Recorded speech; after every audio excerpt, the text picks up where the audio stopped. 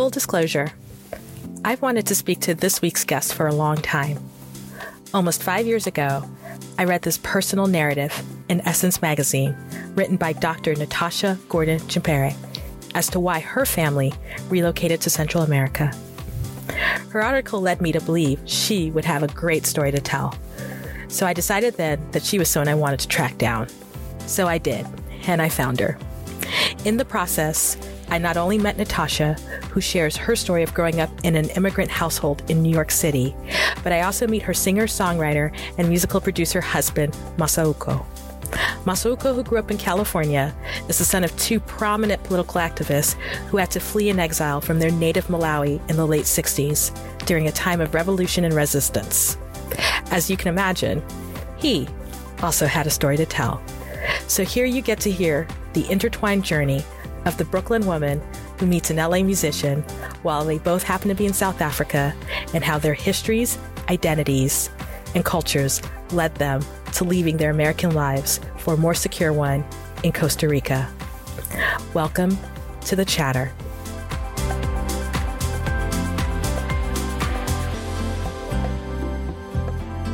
All right, so I am super excited for this interview, and I'm glad that both of you are joining in today, because individually, I think you have really amazing stories, and I think collectively you've got a great story. And as I've said in the intro, this is a story that I've wanted to do for a while, and I'm glad that I've gotten you on the podcast. So as we kick it off, so tell me, Natasha, tell me a little bit about your cross-cultural background. First, thank you so much, Amanda, for having us on. I'm always excited to share this particular story of journey, right? Journey by choice, yeah, right? Not by force. Yeah. So I was born in Brooklyn, and my dad's from Panama. My mom's Costa Rican. And I grew up in do or die Bed-Stuy, but interestingly enough, in a brownstone, right? So I grew up with my Panamanian family, and I was just thinking about this the other day. I grew up with my my paternal grandparents and my cousins and an aunt in that house. So it was like a 4-story house, and we all had individual apartments, but it was sort of an open door policy, right? And we had I had a backyard and swings, and we grew tomatoes. I mean, it's very, I don't know, 1970s Brooklyn, possibly, I don't know. But what was happening in the front of the house and on the streets it was a radically different experience than what was happening in the backyard. And particularly because my parents are immigrants. My mom's a retired Spanish professor. My dad worked as a night manager at the post office. So he had a really good sort of steady government job. What ended up happening was my parents they worked really hard, but they didn't necessarily have the language of raising first generation children in the United States, right? And particularly raising children in sort of the racialized 1970 world that I was born into. I'm the darkest skinned person in my family. And so my particular experience, as radically different from my brother and sister, and even my parents who came to the United States as immigrants, as adult immigrants, my experience was totally different. And so what I realized very quickly, because I had very negative racial experiences as a child, what I ended up doing was finding a safe place. And the safest place for me was the world of books. And so I was the person who went all the time to the library once a week. I was a ferocious reader. And I continued to be in that world. And I think that really formed my identity, my love of language. And I hear people say all the time, oh, when I read, I didn't find myself in books. But I was not brought up in a sense of you needed to look for a racialized understanding of yourself in books. I just read books, and usually it was sort of the strong female character or the world that I was being taken into, because my parents didn't let us out on the street. We very much lived in that neighborhood. We studied, we went to school, we socialized outside of the neighborhood, right? And so I went to private all-girls Catholic school in Park Slope, Brooklyn. So it was a very white environment. And then ultimately I went to university in predominantly white institutions, right? And so for me, it was the world of books that really shaped my identity and my love and my professional career now as a professor of literature, as someone, as a writer, someone who engages with language and loves language. So I guess for me, in terms of the cross-cultural identity, even though I grew up in a Panamanian family in that house, I very much was socialized with my Costa Rican family. So that means we came to Costa Rica often, and we'd come to see my grandmother in the summertime, or my grandmother would come to us. And then like the major events, so family reunions, were all on the Costa Rican side of the family. And we spent Christmas, and if we were spending Christmas in Costa Rica, that was a huge deal. You had to buy a small gift for every single family member. I mean, it was a thing, My Sweet 15, my quinceañera, I had it in Costa Rica. So these were all major sort of cultural markers and like identity markers for me that really shaped why it makes sense for me to sort of come back to Costa Rica now. All right. So then you've kind of laid the background with your story. And so we're going to turn it to your husband. And Masauko, can you tell us your identity story? My story must start with Malawi. My parents are both from Malawi in Southern Africa. They came to the United States a couple times, but they for good in 1969 in an exile situation. My father was a revolutionary Pan-Africanist who was at the forefront of the struggle to remove the British from colonial rule in what was then Nyasaland and became Malawi when they were successful.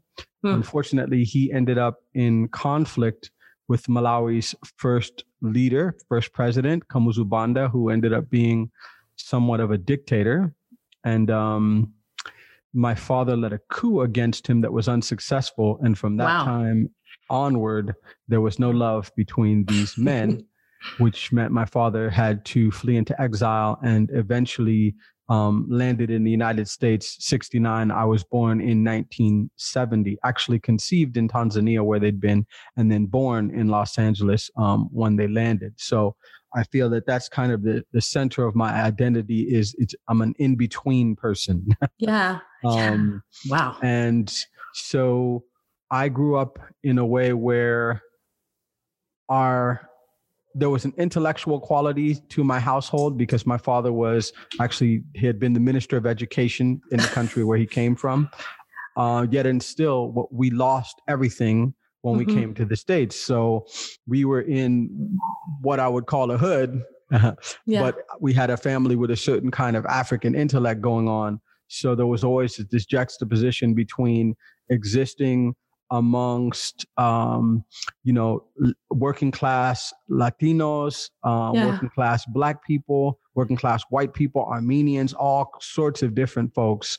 And then sort of coming a middle class sort of intellectual reality in my house. And like Natasha, I was sent to very good but white private schools. And I feel like a lot of my identity sits in this space where I kind of lived amongst, I feel like this is a blessing because I was with poor working class people of all races, folks on welfare and so forth. And then I went to school with people whose parents drove Ferraris and lived in mansions and so forth. So I got to see a large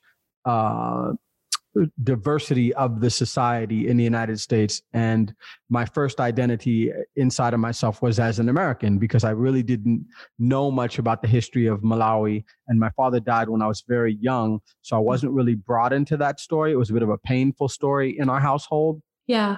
Which meant we just kind of dealt with where we were. what was very significant is because my father was enemies of the leader of Malawi, it was illegal for Malawians to visit Los Angeles. So Wow. I never met Malawians growing up. And so the story became really ethereal and far off to me. It wasn't something that was very present in my reality.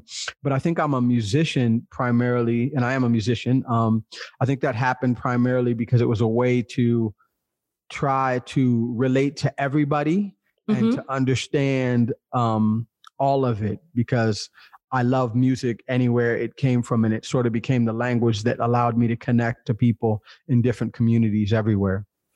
So what I think is really fascinating, and I'm going to ask you a follow-up question because I was listening to what Natasha was saying.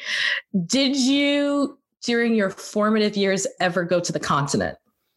No, I did not. It was, we were in a situation where we could have been killed for doing that. So none of us came anywhere near the continent between the time that I was born and until I was in my mid-20s, when the dictator actually was pushed out of power and then passed away. And then my mom became part of that government that pushed out the dictator. My father had passed, but she continued the struggle. And when she went back, I followed her. Gotcha. And I think that's a real interesting comparison to Natasha's experience, where with your identity, you came to Costa Rica at least as a young woman and as a child. Did you go to Panama as well? No, I've never formally been into Panama. I've only been there as layovers. No, actually, that's not true. I think my dad took me when I was really little at one point, possibly. That's like a vague memory of a conversation, but it must have been like at age 3. But I have never formally gone to Panama. It's something that I want. My daughter really, really wants to go to Panama. And it's definitely something on the bucket list, you know. As far as I know, we don't have any relatives there, you know, but my brother has gone with my father and they have sort of done journeys, and my mother has gone back with my father as well. But they're based in New York. And the reason I ask that is, so this thing about identity, especially that I find talking with folks who are first gen, you know, for some folks, they get to a certain point where they want to learn more of the story, right? Like it's just, there's a pull there, you know, that you have a family tie there. And so I'm curious, even though you're growing up in Los Angeles, how did you see, you mentioned you saw yourself as American.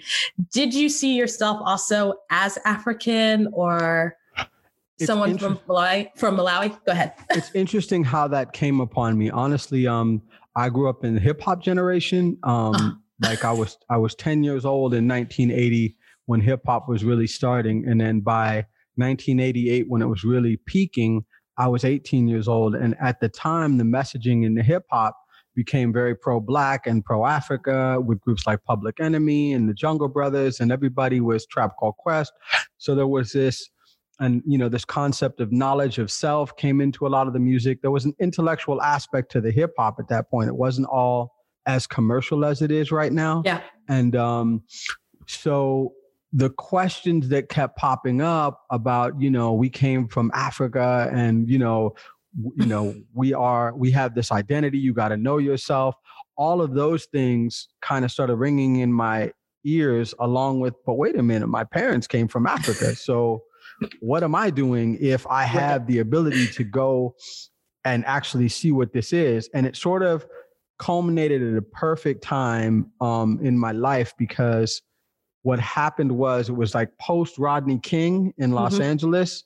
And I was done. Like I was done with the racial reality of the United States at that point. I couldn't take anymore. I was at that moment that James Baldwin talks about, when there's a scene that James Baldwin had in one of his books where he's in a bar and the bartender says something and he throws something and it smashes the glass behind the bartender. And James Baldwin realizes, I'm just angry. Like I did not need to do that. And I'm reacting now to everything through my anger. And I realized, I don't get out of here, I'm going to get in trouble because I'm done with this.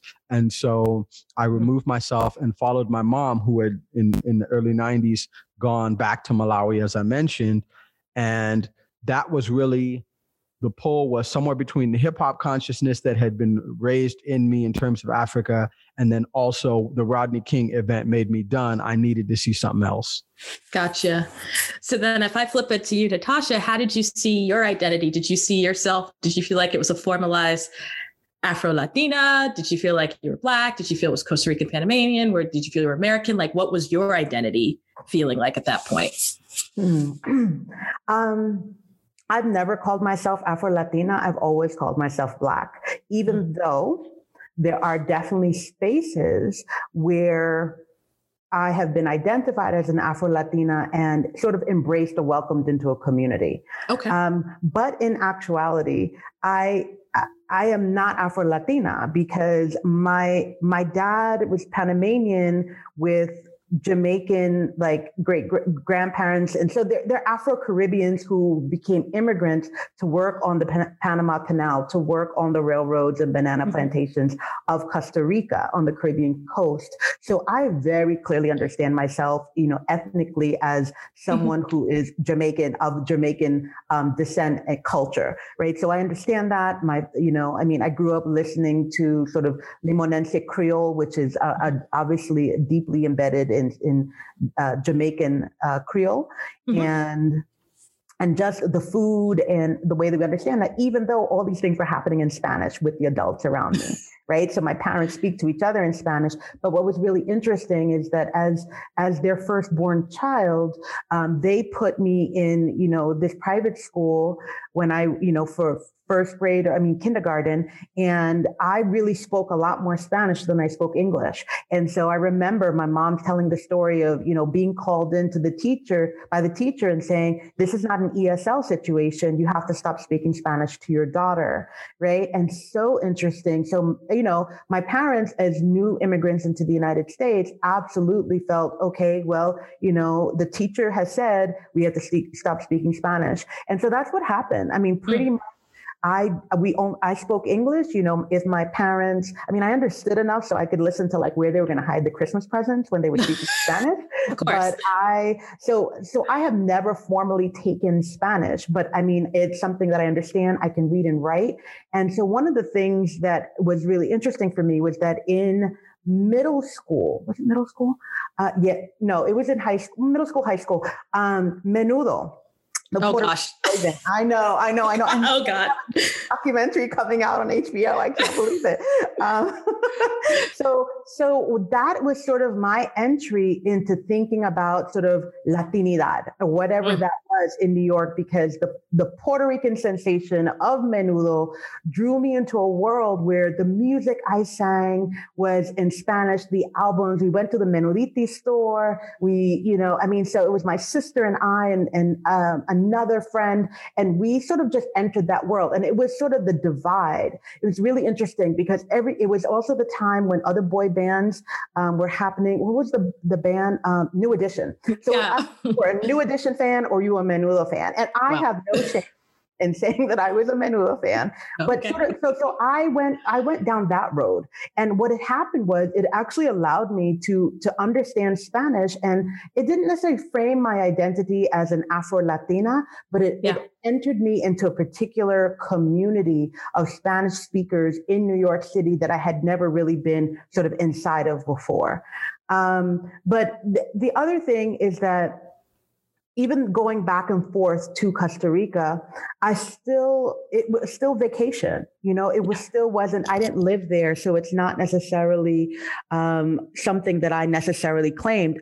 I didn't say I was American per se. I just said I was Black because that was really my experiences in the United States. And I think only when I went to Africa for the first time, as an exchange, during a junior year exchange program, I went to Kenya. That changed my life, and it radicalized the direction of my identity.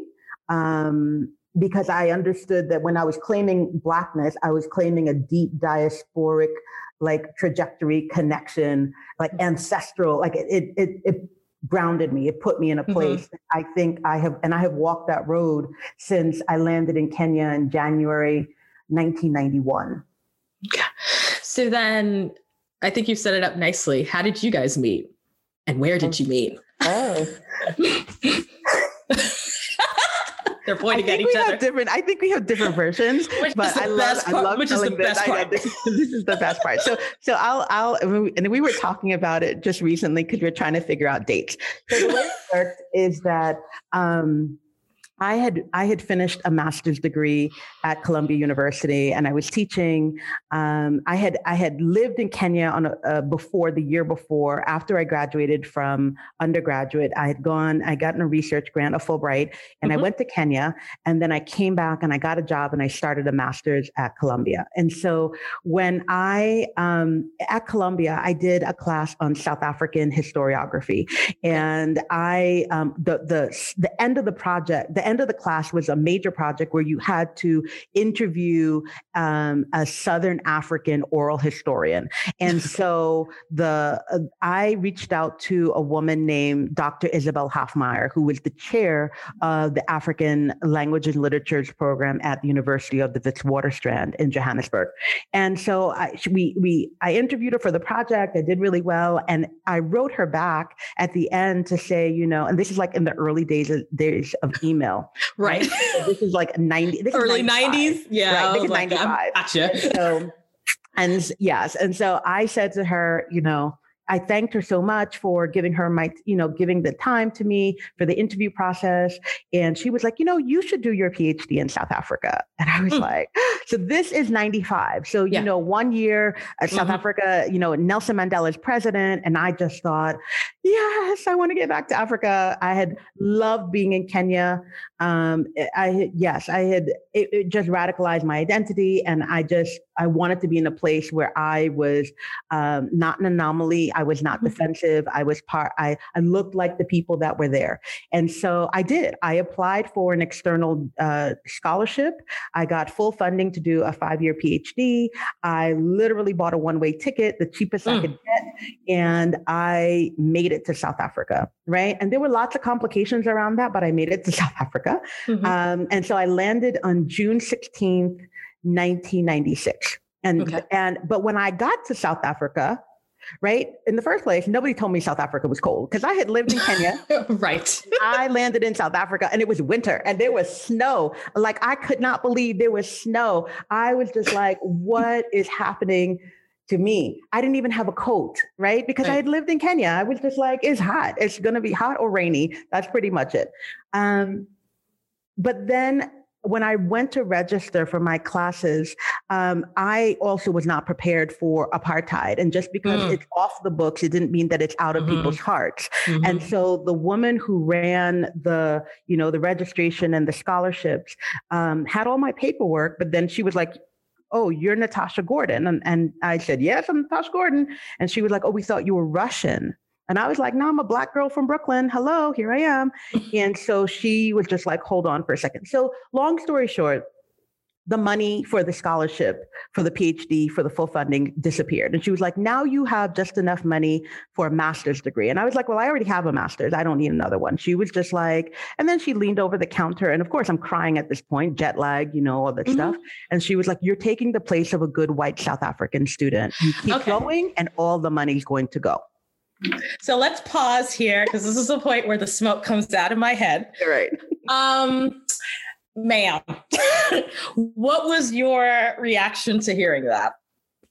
Well, I was weeping and I was like, okay. And so the way that I was just like, wait, this is not what I signed up for. And it was a German scholarship. So all the money had been sent in and I was supposed to be fully covered. So what I ended up getting was fully covered room and board in the dorms, and my tuition covered for a 1-year master's, but there was no food on the weekend. And so the hungriest I've ever been was those weekends, where I literally had no money because, my parents weren't sending me any money and I wasn't working. And so but I remember walking away, registering for the second master's and calling my mother Collect in Brooklyn. And I was just like weeping, like, what should I do? The money's gone, and she was like, you got to stay. We bought tickets to visit you. You got to stay. And so she was like, we're coming in 6 weeks. You have to stay and knock this out and get the second master's. And I did, right? And I did. And so that was June. But then I started like doing hair, twisting hair, doing locks as just a way to get a little bit of money. And then I had won. I'd gotten an invitation to be a scholar in residence at the American University in Cairo, right, in January of 1997. And I had made the decision already in my mind that once I finished the master's, I was not going to do the PhD and I was going to go back to the States because I was so unhappy. Like I had no community, I had very few friends because I lived on campus. And so where social activities were happening were sort of in this area called Yeovil, and nobody wanted to go with me, right? And everybody sort of had this idea of, Johannesburg being this really scary place. But I was like, I'm from doing die Bed-Stuy. Like, what are you talking about? Right. And so I did a little venturing on my own, but a lot of people just wanted to like take me to church and and I was just like, I kind of want some more cultural stuff. And I'd go to the movies sometime, but I was broke, And so I went to Cairo for 3 weeks in January, and my sister came and met me for a portion of that time. And Egypt was incredible. We did it on like a shoestring budget. But at that point, I realized how starved I was for friendship. I missed my sister so much. I really was longing for family. And I knew that, come June, I was going back to the States. And I said that. And then my sister went back to New York and I came back to Johannesburg and, finishing up the last portion of my thesis writing. And like the day I got there, a friend called and she was like, oh, come to this place, this jazz club. And, for like Monday night blues. And I was just like, oh, I don't really want to come. I had a really bad cold, right? I'd gotten a really bad cold just from leaving Egypt and coming back into Johannesburg. And I was like, oh, like really groaning. And she was just like, please just come. You can spend the night at my, at my house. And so fine. So I go and I have like my glasses on and I'm like all like runny nose and everything. And I'm sitting there with my arms crossed at a table and everybody's drinking and having fun. And, and I see some people that I know and I'm just like, oh gosh, my friend is there. And I'm like, well, I'm reliant on her because I have to spend the night at her house. And so she's just, and I'm right. What time are we leaving here? And then the last performance of the night is this guy, and he gets up on the stage with the guitar and he sings this song called I'm a Child. And I just thought, oh, that's really beautiful, And then he comes over and speaks to my friend, right? And she's just like, oh, I want to introduce you. He is from like LA and, he's also visiting South Africa. So, I'm like, oh, hi, how are you? Whatever. And he was just like, oh, the only time I've ever been to New York was to visit an ex-girlfriend at this tiny little college called Vassar in Poughkeepsie. And at that point, I'm like, my heart has just fallen out of my mouth because how could it be that I'm in this smoky little jazz club in Johannesburg and this man is talking about the college that I went to? Right? And I'm gonna so that's the beginning of a love story. So I will let him tell his version. So you got to pick up as to why you were in South Africa at that point. What's interesting is that I had arrived in South Africa in sort of the same state that she was in. I had been extremely lonely. I had been in Malawi for about 8 months, and my mother was busy doing politics, but she lived in this area where all the politicians lived, and sort of it was frustrating for me because the experience I wanted was a super duper African cultural experience.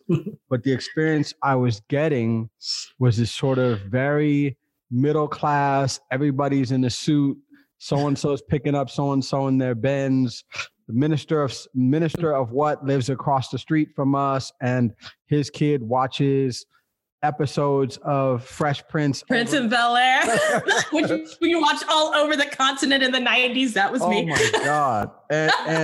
And just his whole approach. My friends were people who had learned English watching Fresh Prince of Bel-Air.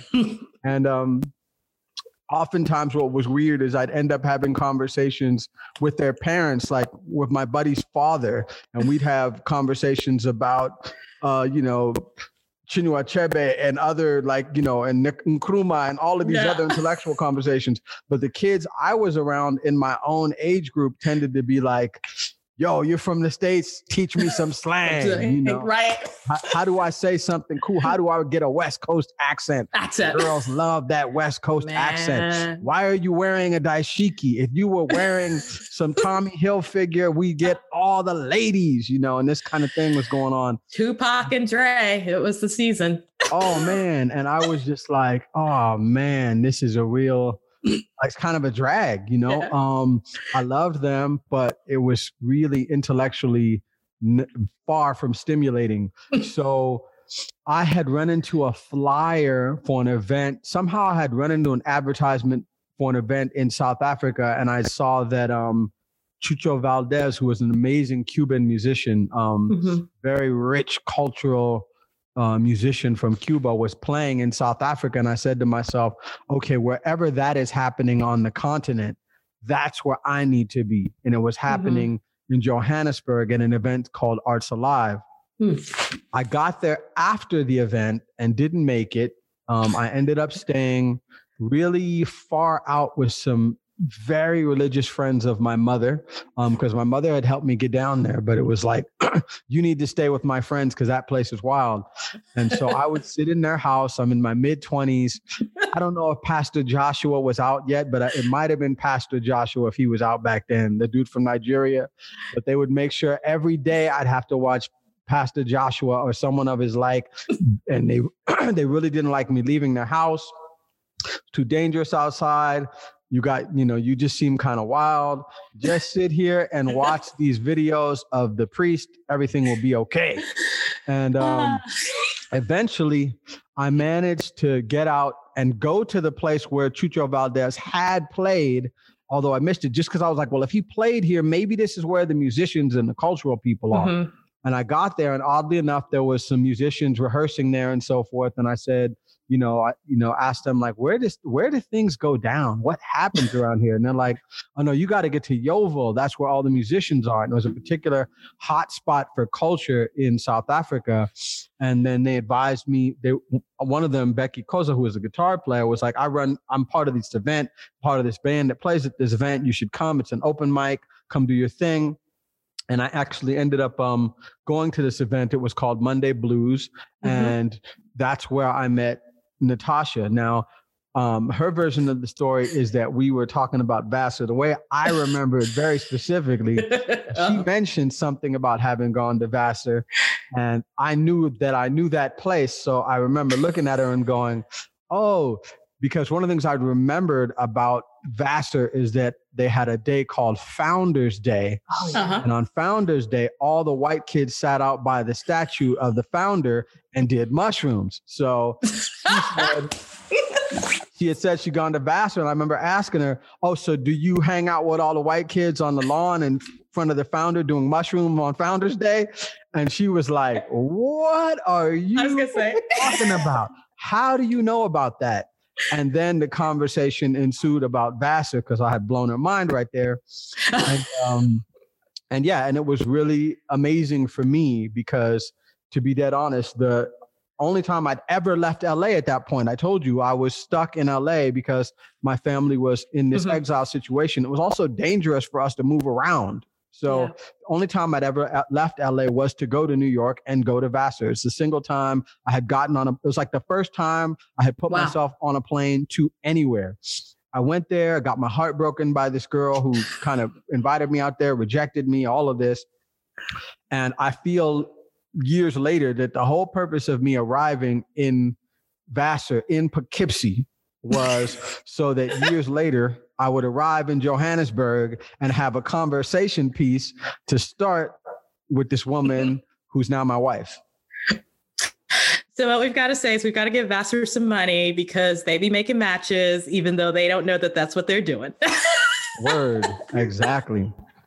Exactly. And to my ex-girlfriend who was so mean to me, thank you so much. You hooked me up, girl.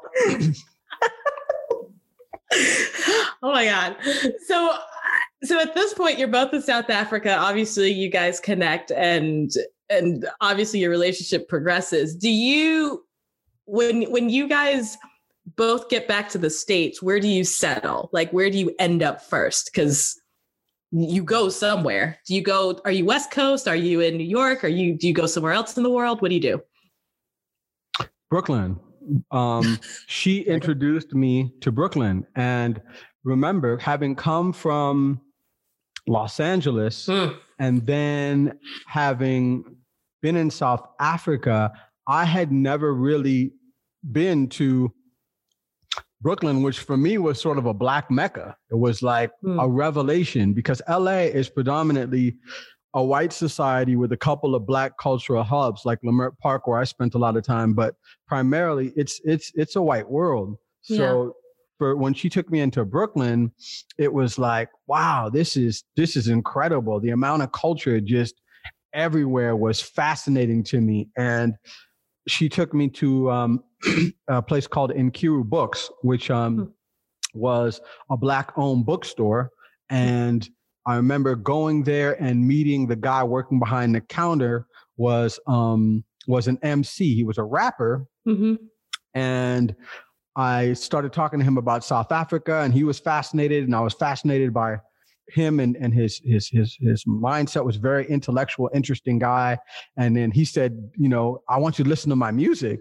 And I was like, oh no, let's listen to my demo time. I don't want to my mixtape. I don't want to do that because now I'm gonna have to tell this dude I don't like his stuff, which is what always happens. And he put it, it was back in the days of cassette. He puts this cassette on. I put it on in my headphones, and I'm literally like, my jaw drops. I'm like, this is mind blowing. Like, this is not just good. This is insanely mind blowing. And it's the first recording. He is this guy named Talib Kweli, and the other guy he's on the recording is Mos Def, who's now known as Yasin Bey. But this is before they've put out an album, anything. And I'm just listening to these guys going, I don't remember like what is happening with you guys. This is so cool and so different and so unique. What are you doing? And how are you going to eat doing this? And he was like, since the deaths of the Biggie, Tupac, and all this, at this point, there's a shift happening in hip hop, and people are moving back to the consciousness of the early 90s where there was more being said and there was more substance in the music. And so I became kind of attached to Nkiru Books, and that friendship. And Natasha was working with his mom actually at Medgar Evers College at a certain point. And that sort of just led to me being involved in that circle of artistry in Brooklyn that included a lot of my generation sort of avant folks like Saul Williams and Jessica Care-Moore, and a lot of these names that people will know from the poetry and hip hop circles were all in Brooklyn at the time. And it was a revelation to me. And I was able to go back. We started going back and forth to South Africa, and I was able to go back to South Africa and make connections for the people in the hip hop world in South Africa, which eventually led to people like groups like Dead Prez and a bunch of like conscious musicians and rappers from the States making journeys to South Africa through connections I began having in both places. But it really started with her taking me around Brooklyn and introducing me to all of these incredible cultural hubs. So what's really fascinating is that so you're in Brooklyn, you're getting this additional education. I feel like that's feeding onto from a musical and a historical standpoint. And I imagine for you, Natasha, you've come home because that's what you were surrounded by. And so right now it sounds very loving, but you guys obviously have made a decision to leave because you're in Costa Rica. So how long were you there before you made the decision, I think we've got to leave this place that we know we love? And kind of what was the catalyst for that? Should I jump in? Okay. So coming home to Brooklyn, I wouldn't say that I love Brooklyn. I have always been critical of multiple spaces, and I've lived in different spaces. Before we got to Brooklyn, we spent a year in LA where Masauko recorded an album. So we met in South Africa, and we traveled. We went to Zimbabwe, we went to Malawi several times, and so we were definitely not necessarily wedded to the United States. But what happened was, well, we had our son, right, in 2001, and my parents were in New York. And then we had our daughter, almost 4 years later. And at that point, I was already on a tenure track position. I was finishing my PhD. Eventually, I finished it.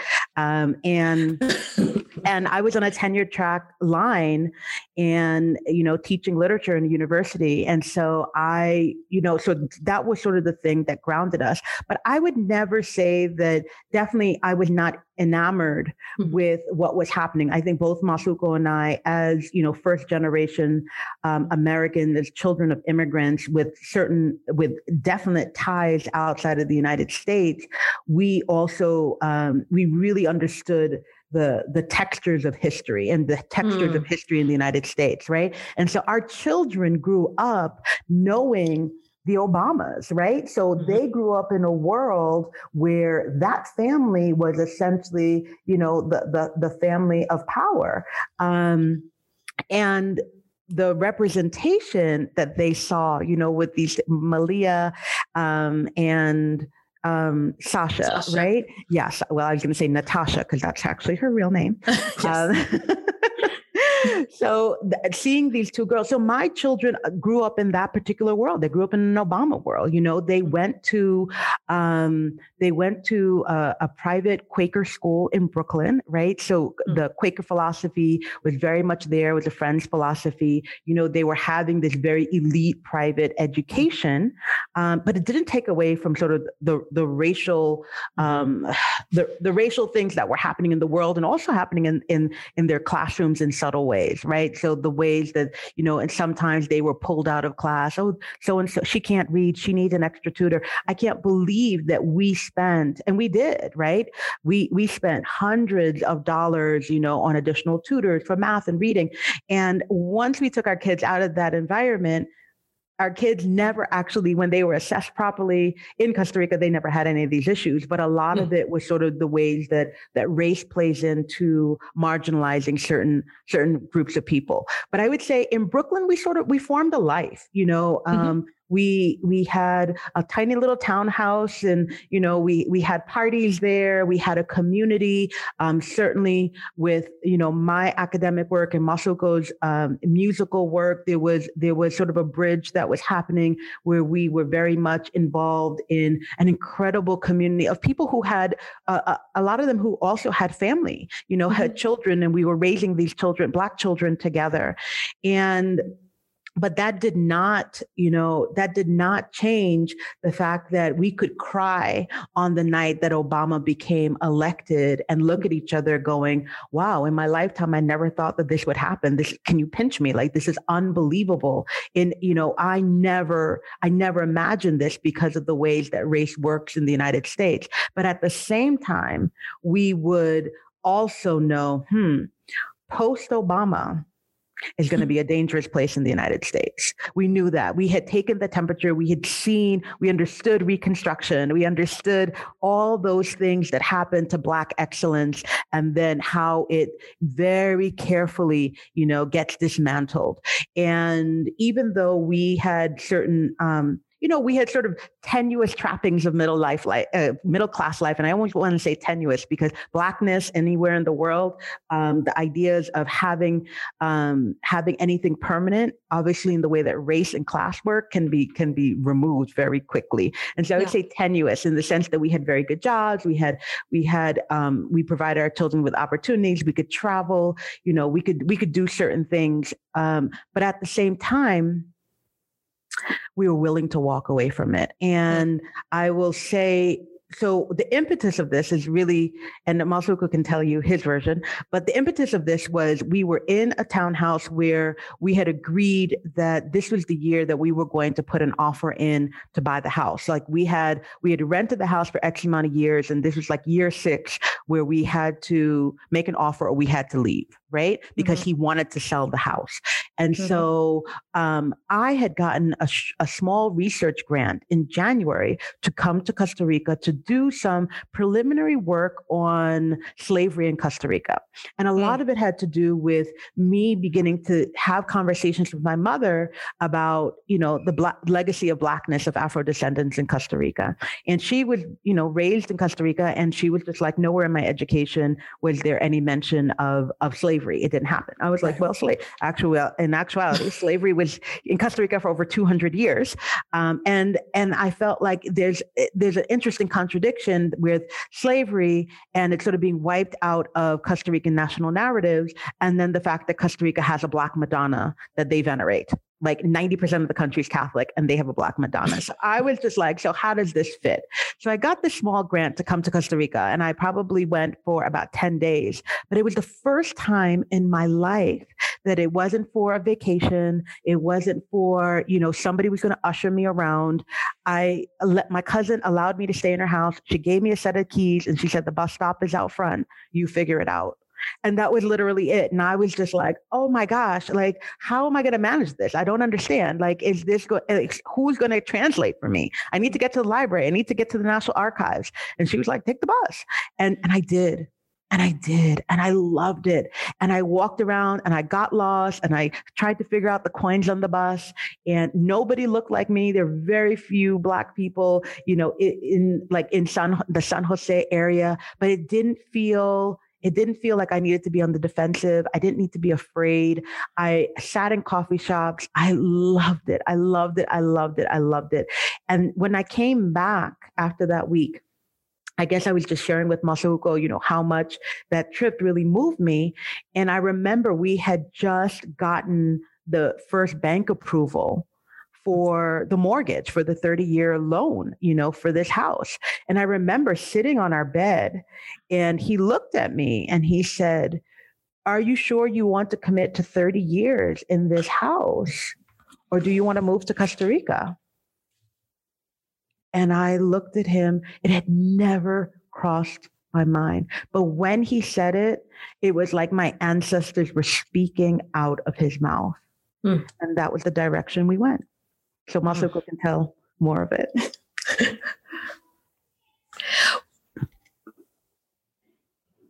I was going to say, so what year, just give us a time frame as you launch into kind of the extension of her story. Do you remember what year it was? Yes. So we got here in June 2014. So I would say that was January 2013. Okay. Yes. It was a year before. Yeah. She, am I muted? No. Okay. Yeah. I had been coming with her to Costa Rica. We'd come a few times and she'd taken me to Limon. And one very amazing thing that had happened when we arrived in Limon by bus the first time, for some reason, I think wasn't it just me and you? No, Jabo was there with us. He was 11 months. Yeah. He was really little. Okay. It was the first time we arrived in Limon, we got off of the bus and a man walked up with a guitar and looked at Natasha and said, "You're Norma's daughter." And she was like, "What?" And he literally looked at her face and could tell that she was the daughter of somebody that he had grown up with years ago. And, is this guy plays guitar and plays Limon Calypso, may have played a tune or something, but it was like, wow, this place is definitely home for my wife. If a man can walk up to her on the street and see her history in her face and name her and where she is from and everything all at once, And that never left me. It always felt like a sort of sign of sorts. And then we just had beautiful experiences with her family in Costa Rica, and we had amazing experiences on the coast in Limon. It just always felt good when we were here. And it really, for me, I kind of always understood when I left the States in the early 90s, I understood I never really wanted to live there again. Like I understood everything that's happening now for me is predictable. None of this is shocking to me. It's not, it's exactly what I expected to happen. And most of my friends will tell you, yeah, it kind of went the way you said it would go, dude. And so therefore, it's been a phenomenal move for us. It was the right move for us. It was the right move for our children. And I feel especially good now. I'm 50. I just turned 50, a few days ago. And happy birthday.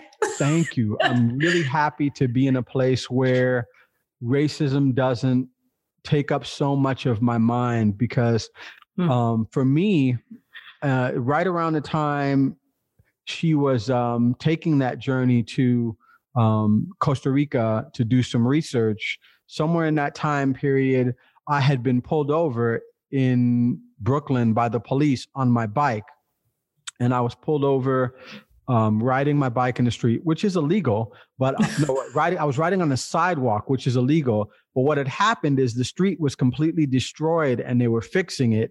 And so it was really rigid. And so in order not to fall on my bike, I had moved up on the sidewalk in order not to fall. And immediately the cops pulled up on the smoother part of the road and blew the sirens or whatever. And I was like, okay, I know I'm busted. I'm on the sidewalk, but I have a good reason. The street's destroyed right here.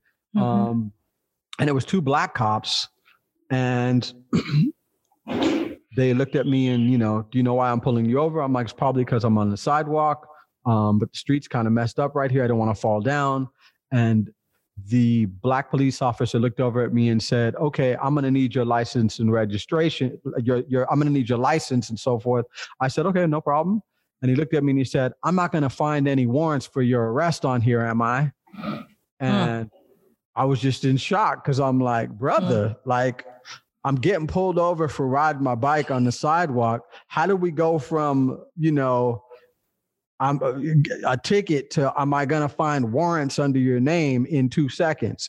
And so unfortunately, I kind of wasn't expecting that from him. And I reacted and said, no, you're not going to find, I have no record for my whole life. You're not going to find anything on there, And so that kind of ticked him off, and he spent 20 minutes looking for something, digging. And finally I kind of went, okay, use all the same philosophy you've learned about dealing with cops with these guys.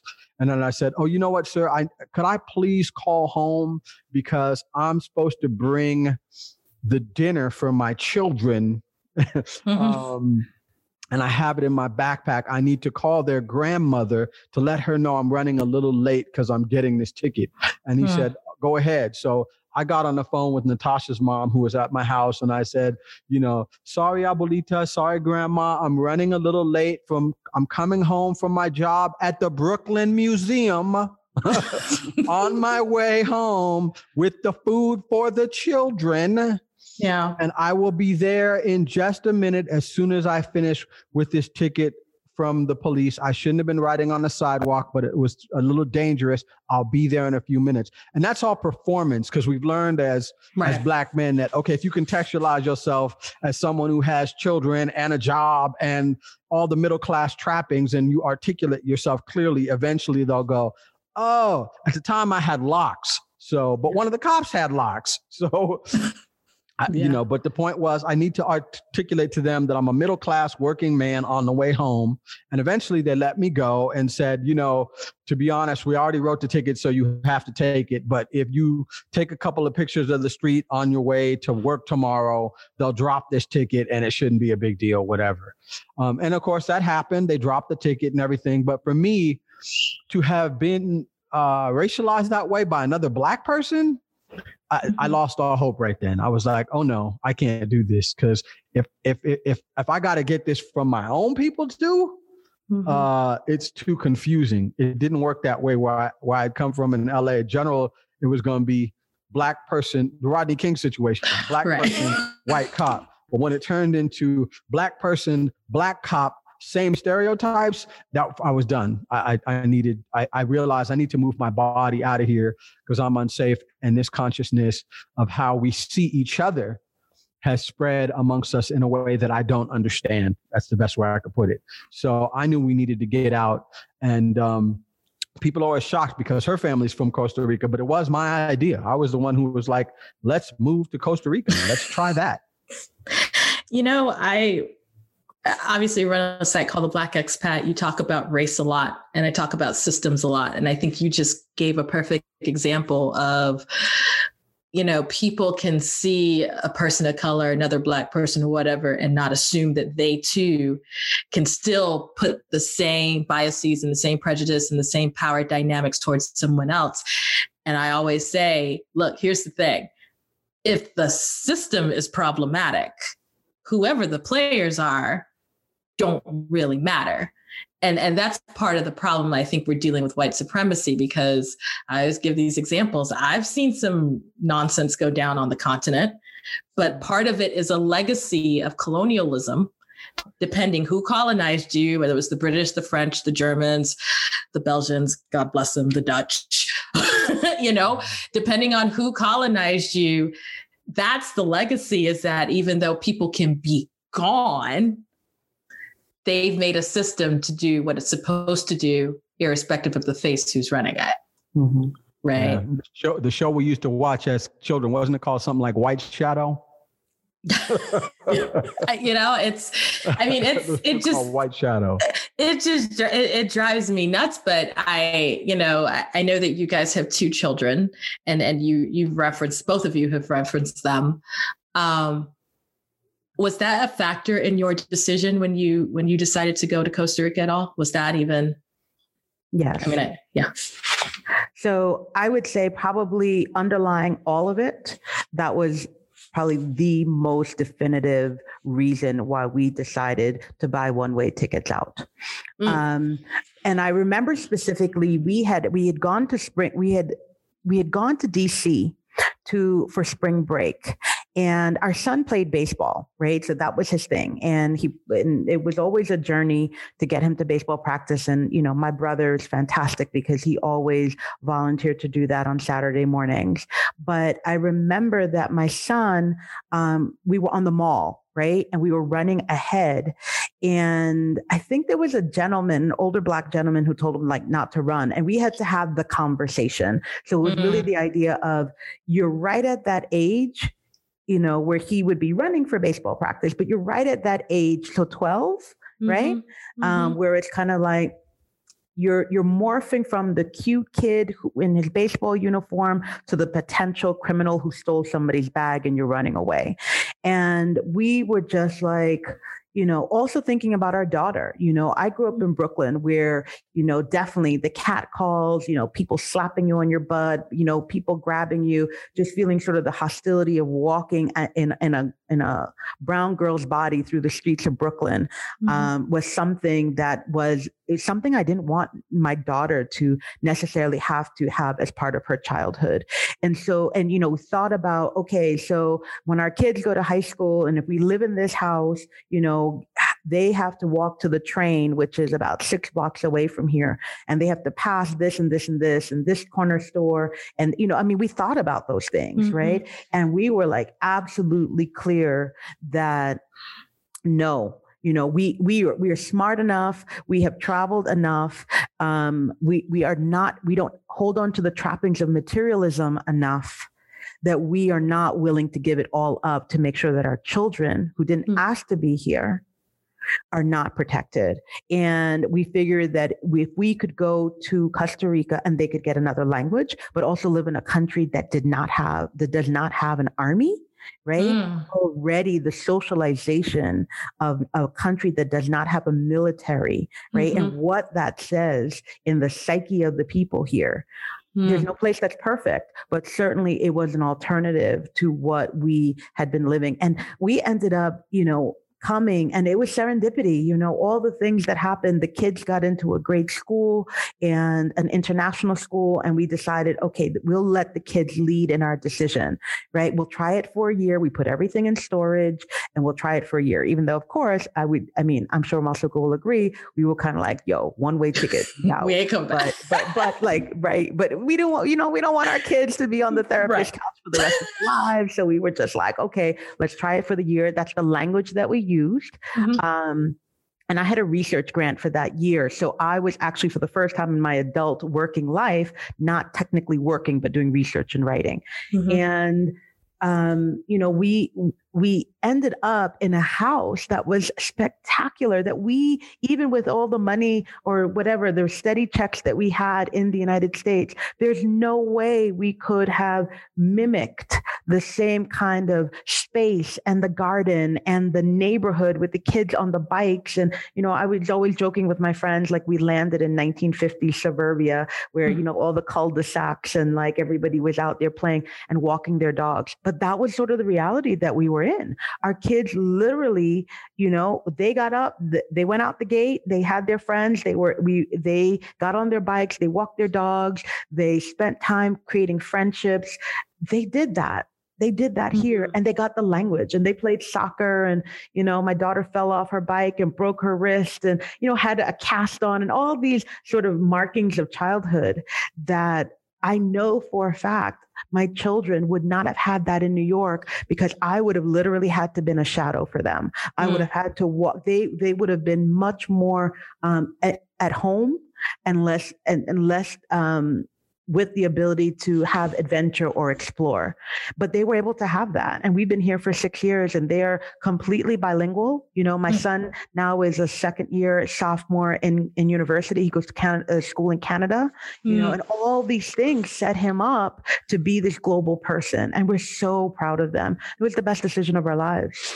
I was going to ask that question because obviously your children now are, so if he's a second year, I assume 18, 19, 20? He's 19. And then your daughter at this point is how old? 15. Okay. So was it, it's interesting, he's in college in Canada. Was it a decision on his part not to go to the US, or was it just, and Canada's got great schools, so this isn't shade on Canada in any way, or was it just an opportunity that he decided to take? I'm actually really intrigued on that, as either of you can answer, but why did he choose Canada? I feel like that was sort of a family decision. But I also think that it became clear through the Trump era that it's so obvious that things are hostile and intense. And also he visited a few times and met with friends that he had gone to school with in New York and in Brooklyn. And they have all reported to him like, man, things have gotten rough out here. The way we were when we were kids, it's not the same. It's really difficult. And friendships have been broken, and the sort of community we had at the school has fallen apart.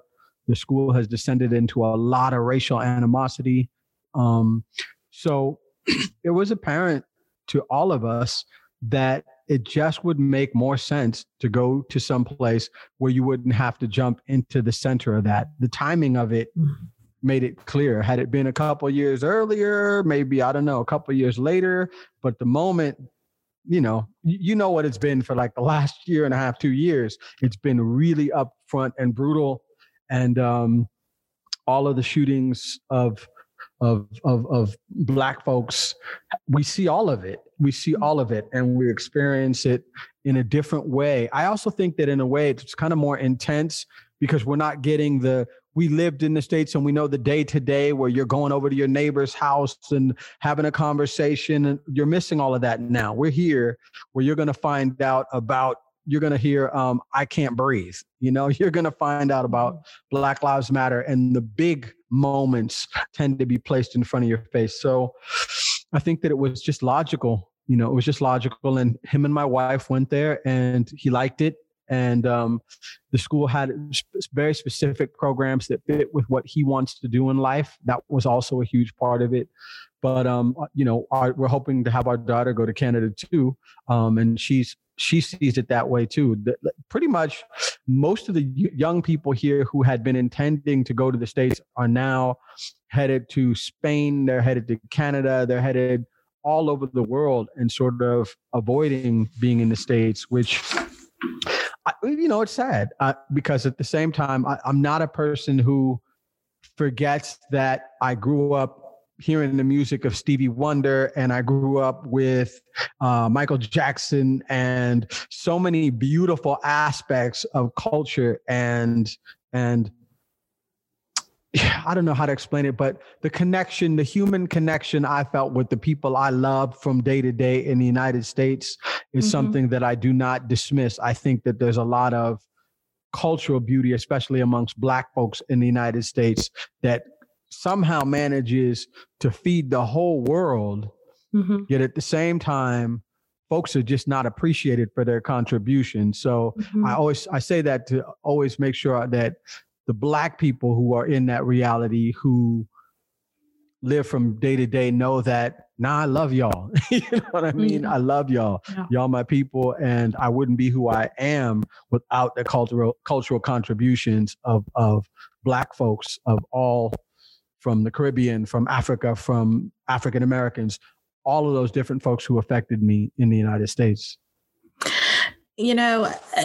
Both of you in speaking, you've kind of echoed some of the conversations I've had with Black parents who are abroad right now, specifically Black American parents, where they've got school-age children, high school-age children who are thinking about university, where maybe they were thinking about coming to the U.S., and a very clear pivot is happening where they are looking at Europe. They are looking at Canada. They're looking at other places. And as someone, some people know this, I work in higher ed.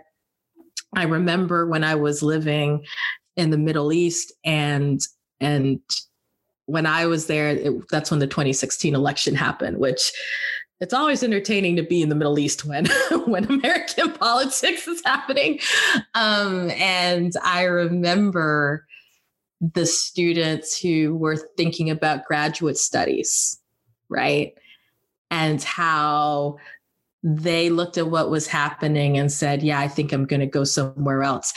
And I remember telling this to Americans when I was living out there, and I'm saying, we're going to see a real pivot in education in a moment. And everyone's like, what are you talking about? I'm like, there's a pivot. And I kid you not, like a year later, when you started to see just with international students making a change, and I guarantee you, no one's even counting American passport holders who decided to go not to college in the US. I said, there's a very real impact. They say elections have consequences. A lot of times people don't know. They think, well, we've always had a system where regardless of what happens, we just kind of bop along. And I always look at folks and go, man, spoken like someone who's never actually lived in an authoritative or dictatorship society. Because if your family has ever had any kind of relationship, good or bad, with certain communities and governments in the world, you sort of see certain things happen in the US and you get really nervous very quickly, and nobody understands because, we've always been the country that just kind of hops along and we're always not that side. But I go, no, you're about to have the fun experiences that some of us have seen in Latin America, in Africa, in Asia, in parts of Eastern Europe. And so to kind of bring it back with you guys, I've definitely seen that sentiment where parents and their student have made that decision collectively and said, yeah, you don't have to go there if you don't want to. And we understand,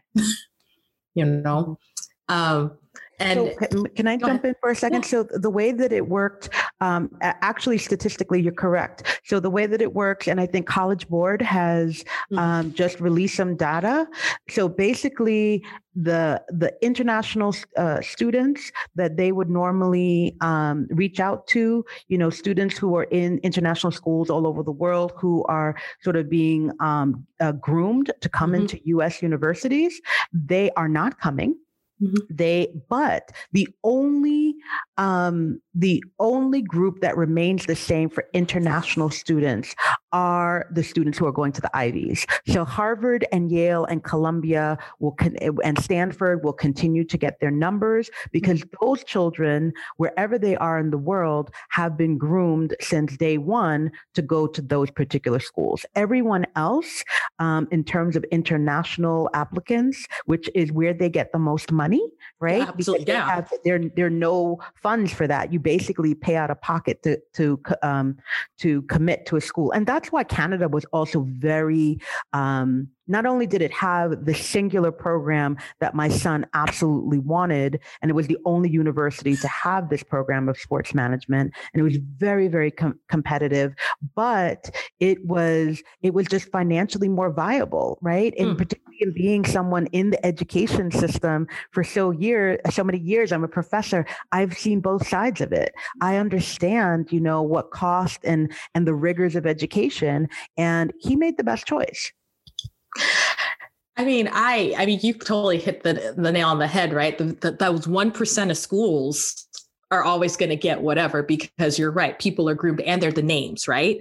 But everywhere else, it's just sort of, we're seeing the impact. And I mean, we're recording this pre-election. We just started early voting in our state. It is a swing state, so I'm kind of over all the ads and it's ridiculous. I mean, you guys are really in a sweet spot that you don't have to hear all the. I'm sure if you go on YouTube and use a VPN, but like it's crazy. But just the impact it has, and I think until folks like you who are outside of the country are saying, hey, this is how the world is seeing things, people kind of get it, because when you're kind of breathing the air, you think things are normal. It's that whole boiling the frog analogy, right? Like if you're in it, you're just like, I mean, it's kind of uncomfortable, but is it as bad as I think it is? But then everyone outside the bubble is going, no, it looks insane. It looks absolutely insane. And I remember that watching the election outside of the US and going, it's watching a movie, but the background information. It's kind of like, how the sausage is made. Right?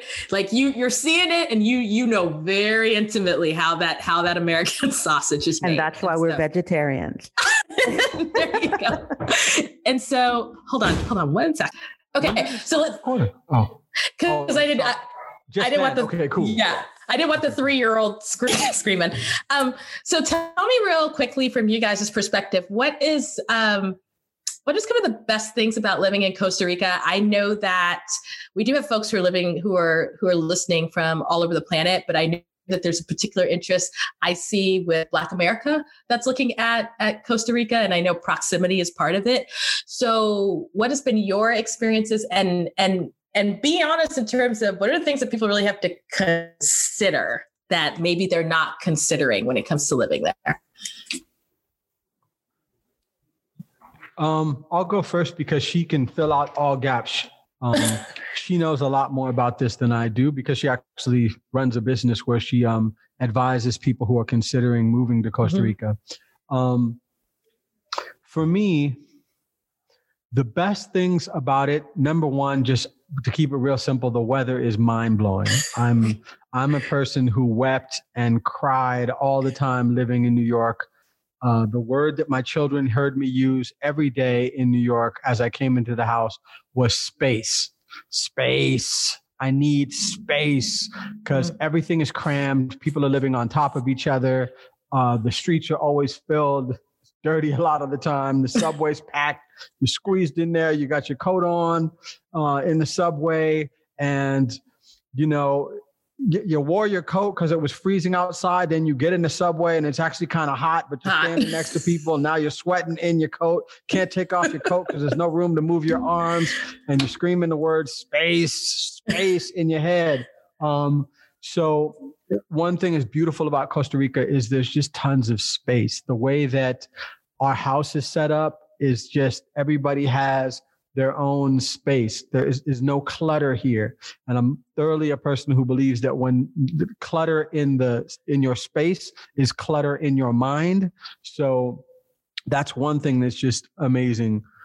Like I said, the weather tops it off. It's always pretty warm here. It never gets really cold or overly hot. The people are just kind. In general, Costa Ricans are very kind people, and they tend towards being friendly with folks. It helps to learn some Spanish, know how to speak to people, assume an attitude that says, I'm open. I think that one thing is that as a Black person, I find people tend to just be curious. They're like, hey, where are you from? How did you get here? Are you from Jamaica? Are you from Limon? Are you where did you come from? And if you answer those questions without hostility, you tend to make friends immediately. There's no, I haven't experienced a lot of racial craziness. Of course, there's little things that happen because we are on planet Earth, but nothing that makes me feel like my life is going to be threatened, So I would say, if you're thinking about moving here, the biggest hurdle is going to be that it's hard to work here. If you need to be one of those people who has the ability to work remote. So if you are someone who is a teacher or an educator and can work through the computer, you'll do fine. If you're someone who has a business that works, online and can work that way, you'll be fine. If not, it's a really hard process, which Natasha can tell you more about, to get yourself the papers and permits it takes to have a job and work here. Okay. So one of the things about Costa Rica is that because it doesn't have an army, a lot of the money has been put into the education system. So Costa Rica has a very high literacy rate, and the University of Costa Rica is considered like one of the top 3 in Latin America. I mean, it is an incredible university. It is, it's competitive to get into, but you pay basically about $5,000, right? And you could go all the way through and become a doctor or a lawyer or a dentist, right? So professional careers are sort of the mandate. So Costa Rica is very much, centered around the family unit. It's predominantly a Catholic, I would say, and or Christian country. And so family and multi-generational living is something that is the norm here. So very much culturally, people believe that you have young people, they go to university, they live with their families, they don't go out on their own and get like an apartment or whatever. And basically until they get married or can afford to purchase their own home, that is when they would leave. So you have people in their mid-30s, living with their family still, and that's not a social anomaly. It's cultural. It's understood. And so, yes, you could be living in home with grandma and auntie and your parents and your siblings until you basically get married and move out. And for those who do venture out on their own, usually it's not a situation of, I want to take out a loan. It's usually like, you've worked, you've saved your money, and then you're going to buy your first property. So that's sort of how people aspire. But in saying that, it is, as Masauko said, it is very difficult to find work here because Costa Rica's commitment is that they want to place their people first in employment because they're so qualified. And so if you are coming from outside, there are some sure ways to get in. So you're a business owner, you're going to start a restaurant, you're going to start a hotel, you're going to start, something where you're going to invest and pay taxes in the country. Absolutely. You will be able to sort of speed through the immigration process of getting residency once you have your business. You can also be a retiree, right? Somebody who has proof of a Social Security, a pension check that is coming from the United States in dollars or in other currencies from other places in the world. You can get your residency very quickly that way because there's that surety. The one that is most difficult is coming to Costa Rica just to come to Costa Rica, right? Without having and looking for employment here. So I would say that the one main way to get employment in Costa Rica is through sort of English language in some way, whether you are a teacher who can teach in one of the private schools in English because they do prioritize native speakers, right? And there are lots of private schools in Costa Rica. But I would say, or in one of the language schools, right? So that is sort of an easier way. the other thing is that, as Masauko said, you have to sort of be location independent, right? So that means that you have some sort of consulting, you have an online business, multiple streams of income where you can essentially survive location independent. You can live in Costa Rica, you have access to Wi-Fi, but you can continue to have those services, because it's even difficult to open a bank account in Costa Rica just to be here. I mean, you can't just randomly open it. There's lots of there's a lot of bureaucracy. For us, the way that it works for U.S. passport holders, you can only become permanent residents after 7 years. And so in June of 2021, we will finally get our permanent residency. But what that means is that every year we have to reapply and pay fees for our temporary residency until we get to our 7th year. Yeah. So that's a major commitment, and it's a financial commitment. And I think a lot of people they just think, okay, I'm coming to Costa Rica and living with the sloths in the rainforest. And people always think, oh, you're on the beach. No, we go to the beach maybe twice a year. We live and work in our house. I mean, we are in our community. I mean, it's not like we're under palm trees. We don't live in a beach community. We live in the Central Valley. I mean, just like everybody else. Like in New York, people are like, you live in New York. You don't go to Rockefeller Center and Statue of Liberty. Hello, no. Maybe when somebody comes from outside who is like, begging to go to these tourist spots, but in actuality, we live and work just like in any other place. It just happens to be very beautiful here. So let me ask you this question as we start to wrap up, because y'all have been a lot of places. And I always like to ask this, and this is for both of you. So both of you got to think your answer. Okay. So if we take Costa Rica off the table, right? And I'm not going to say the second part. Yeah. If we take Costa Rica off the table, where do you think you would live? Wow. See that? He's like pointing at her. I don't know. I have no idea. Tell me more. Why? Why is it hard? Because I know I don't want to go back and live in the United States. Mm-hmm. So, I mean, I think collectively there would have to be a major draw to another place that maybe would be, maybe for Masauko's career or something that our children would pull us through. But, we are 2.5 years out from being sort of empty nesters. And so for me, I'm thinking, Costa Rica will continue to be our base so our children can come back and visit us. But essentially, we can also travel and do a bunch of other things that, we've done, but not in the way that we've done sort of as a couple, and sort of continuing our own careers. I mean, we're old, but we're not that old, And so y'all ain't old. You ain't old. I don't know. I actually don't. I don't know, but it would have to be something that collectively we decide on. But to be honest, I want this to be my last stop as like a permanent place to be, and then to explore the world from here. I don't know. So Masauko can answer.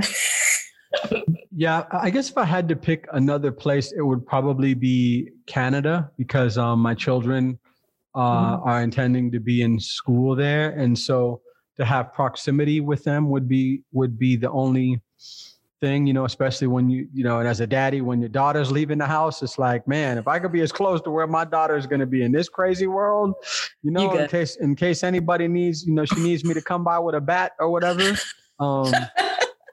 That would probably be the idea. And I've liked every journey I've taken to Canada. I've been to Montreal. I've been to Vancouver.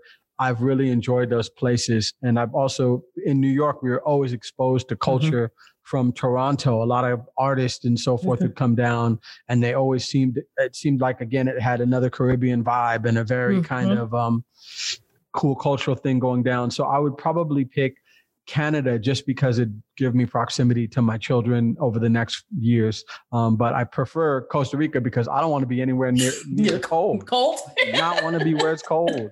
That's one part of my African soul from Malawi. I like we're near the equator, the equator. So the seasons where it's warm, and then it rains, and then it goes back to being warm, and then it rains. like, and you never see snow. And yeah, that's all me. That's me 100%. So I like it here. I'm not going to lie. It's definitely a loaded question. And I love asking folks because the responses are real interesting. And there's a woman I interviewed who's Jamaican and they live in rural Japan. All three of the kids. I mean, her and her husband, I think her husband's first flight was to Japan when they got married to Jamaica to Japan. And their kids' first language is this dialect of Japanese that is spoken because they're not in Tokyo. They're in the country. And I asked her, I was like, where you think it's going to be? And she said, Japan is home for our kids, even though ain't nobody look like them. This is their community. But she said something interesting. She said, if not, maybe Canada. And I said, Canada's moving up in the rankings. But she said the same thing as you did in sense that, but it's cold though. And she's like, I'm a Jamaican girl, even though I'm in Japan. And so, but thank you guys so much for sharing your story. I mean, it's such a beautiful, rich story from both of you and then trying to weave it. And so I really appreciate some of the insight that you guys have given and you've shared. And we're going to make sure that all the links to all of your projects are going to be in the short notes. And like I said, I was completely listening to your album before. Like when I knew I was going to talk to you, I was like, let me listen to this album. And then there were songs that were actually resonating with me as someone who is first gen. I was going, oh my God, I need to Google more about this. What is he talking about here? And I found myself going down this history line with Malawi because I was listening to the album because I'm that kid. And so I just appreciate you guys kind of giving us a little bit of insight and I will make sure that folks get connected to your social media. So thank you. There's only one last thing I want to say, and that's simply that none of this works at all. None of these kind of moves work unless there's a solidity to the family. It helps a lot that my wife and I are, I believe, in the kind of relationship that doesn't sit inside of patriarchal or conventional reality. We're a team, and we've always been a team, and we make decisions together. We're the kind of family where if my son comes to me and says, Dad, can I go out on Friday night? And I say, did you ask your mother? He goes, oh, forget it. She said no. So I know what you're going to say. If she said no, you're going to say no. You speak with one voice. And I think that anything is possible for a family if they work in a mindset where they see themselves as one and that all of the roles are flexible. You know, if you're going to be a patriarch or in that kind of headspace, when you move out into the world, it's going to get confusing. You got to be able to get each other's backs and listen to each other because there's so many different things happening in the world that if you're not unified, moving from one place to another can be really daunting. I mean, I guess you're going to keep him. Like when he says stuff like that, I guess you go keep him till the end. Yeah, absolutely. Almost 24 years. So you're doing it right, you know? I mean, at this point, you got to keep him anyway. Well, thank you guys so much for your time. Absolutely. Thank you.